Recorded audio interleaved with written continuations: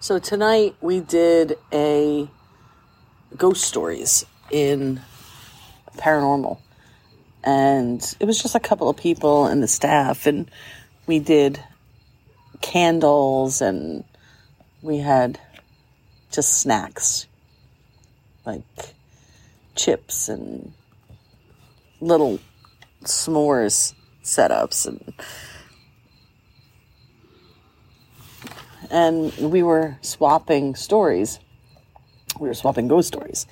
And, most people, when you think of ghost stories, you think of scary things. You think of like chilling tales. And, it's funny because whenever I advertise it, I always advertise it that way. But the stories that I tell are never scary like that. Although, to be honest with you, we talked a lot about experiences that the staff had in the shop and in the museum. And I was surprised to hear how some of them had experiences that they were scared of. Anyway, I just got home and I put a fire in the pit, and it's a full moon, and it feels like it's September when it's really early August. And I was just thinking of the last story that I told and how it wasn't the one I was intending to tell. In fact, I had started to tell this story that I've told many times before, and it's still one of my all-time favorites.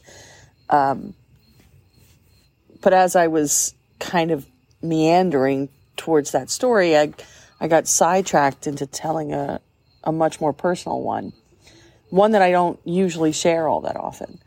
And it was about an experience I had after I lost someone very special in my life, a really good friend, and how even though I'm around people all the time who are absolute devout believers or really, really into the paranormal and have so many stories and experiences that they share with me, how loss is loss. And it doesn't matter what you believe. When you lose someone, it just hurts. And you call into question so many things, but because I think sometimes we lose sight of the fact that the end of this experience is not the goal of this experience, meaning the human experience.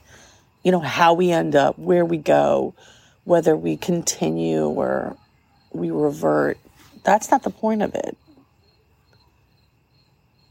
The point of it is the moment. The point of it is the experience itself. It's not a puzzle, or it's not an escape room, because we all have an exit from it. And you can't win, you can't lose. That's not it. But I was telling the story anyway, and the story is very specific, and it's something that actually, it happened. It was a tangible moment in my life where I had lost a good friend of mine, and I was in a hotel room, and I was going through this. It wasn't a crisis of faith. It was, I guess the way I described it is,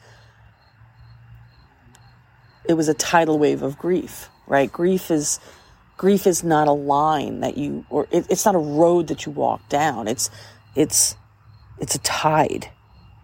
And sometimes you're walking and the tide comes in and swamps you, and then it goes out and you think, I'm okay. Wow, whew, that was over. And then, the wave just crashes over you again. And sometimes you're prepared for it. Sometimes you're not. Sometimes it's high tide. Sometimes it's low tide. And sometimes it's a tidal wave. And I think I was at that moment in a tidal wave of it because it was very new. And what I believed didn't matter because I missed her. But I wanted what I believed to matter. And so I was talking to my partner at the time, a person who had loved this person almost as much as I had, or probably as much. She hadn't known her as long as I had, but she loved her as much. And this, my partner at the time was, we had faced a lot of loss together. And I think sometimes the way she dealt with grief was to focus on my grief and to try and figure mine out, And I guess we kind of both got into that. But anyway, at this particular time, I was angry, but I was angry because after all the years of studying this, after all the years of following this, I hadn't figured it out. I hadn't come up with the formula of how to be okay with it. And more than that, I hadn't figured out, how do you communicate? This person's, I believe this, or I believe that, or I know that, or that. And I just kept saying over and over, where is she? Where is she? How can that light, how can that force just be gone? How does the world go on without it? And I remember we were in this beautiful hotel room in Mexico, and it was a suite. It was really nice. And I just got caught up in this, this mantra of, where is she? Where is she? Where is she? How is it that she isn't here? How is it that there isn't a blip, a spark? And I remember the person that I was with was just I don't know. And there was so much built up in me, so much anger and confusion and sadness and just rage, which is different than just anger. Rage is everything just kind of building. And I kept saying it, where is she? Where is she? And every single light in the entire suite went out at once.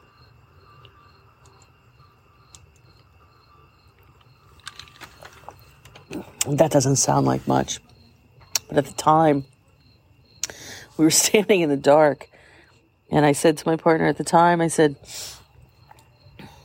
did that just happen? And she said, yeah, it did. And immediately I started getting into this,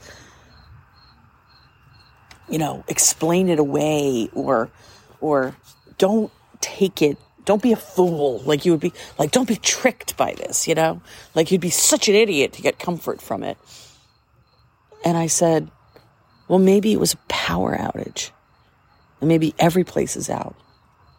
And as I said that, one single light in the entire suite came back on. That exact moment.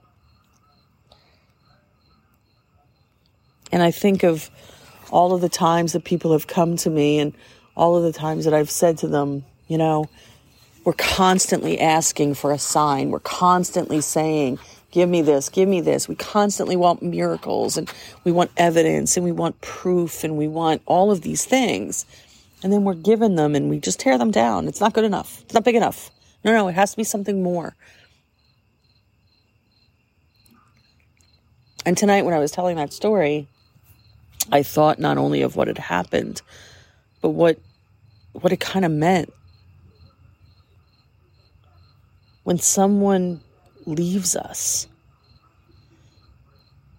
it's like we get dropped into darkness. And we forget the light that they were.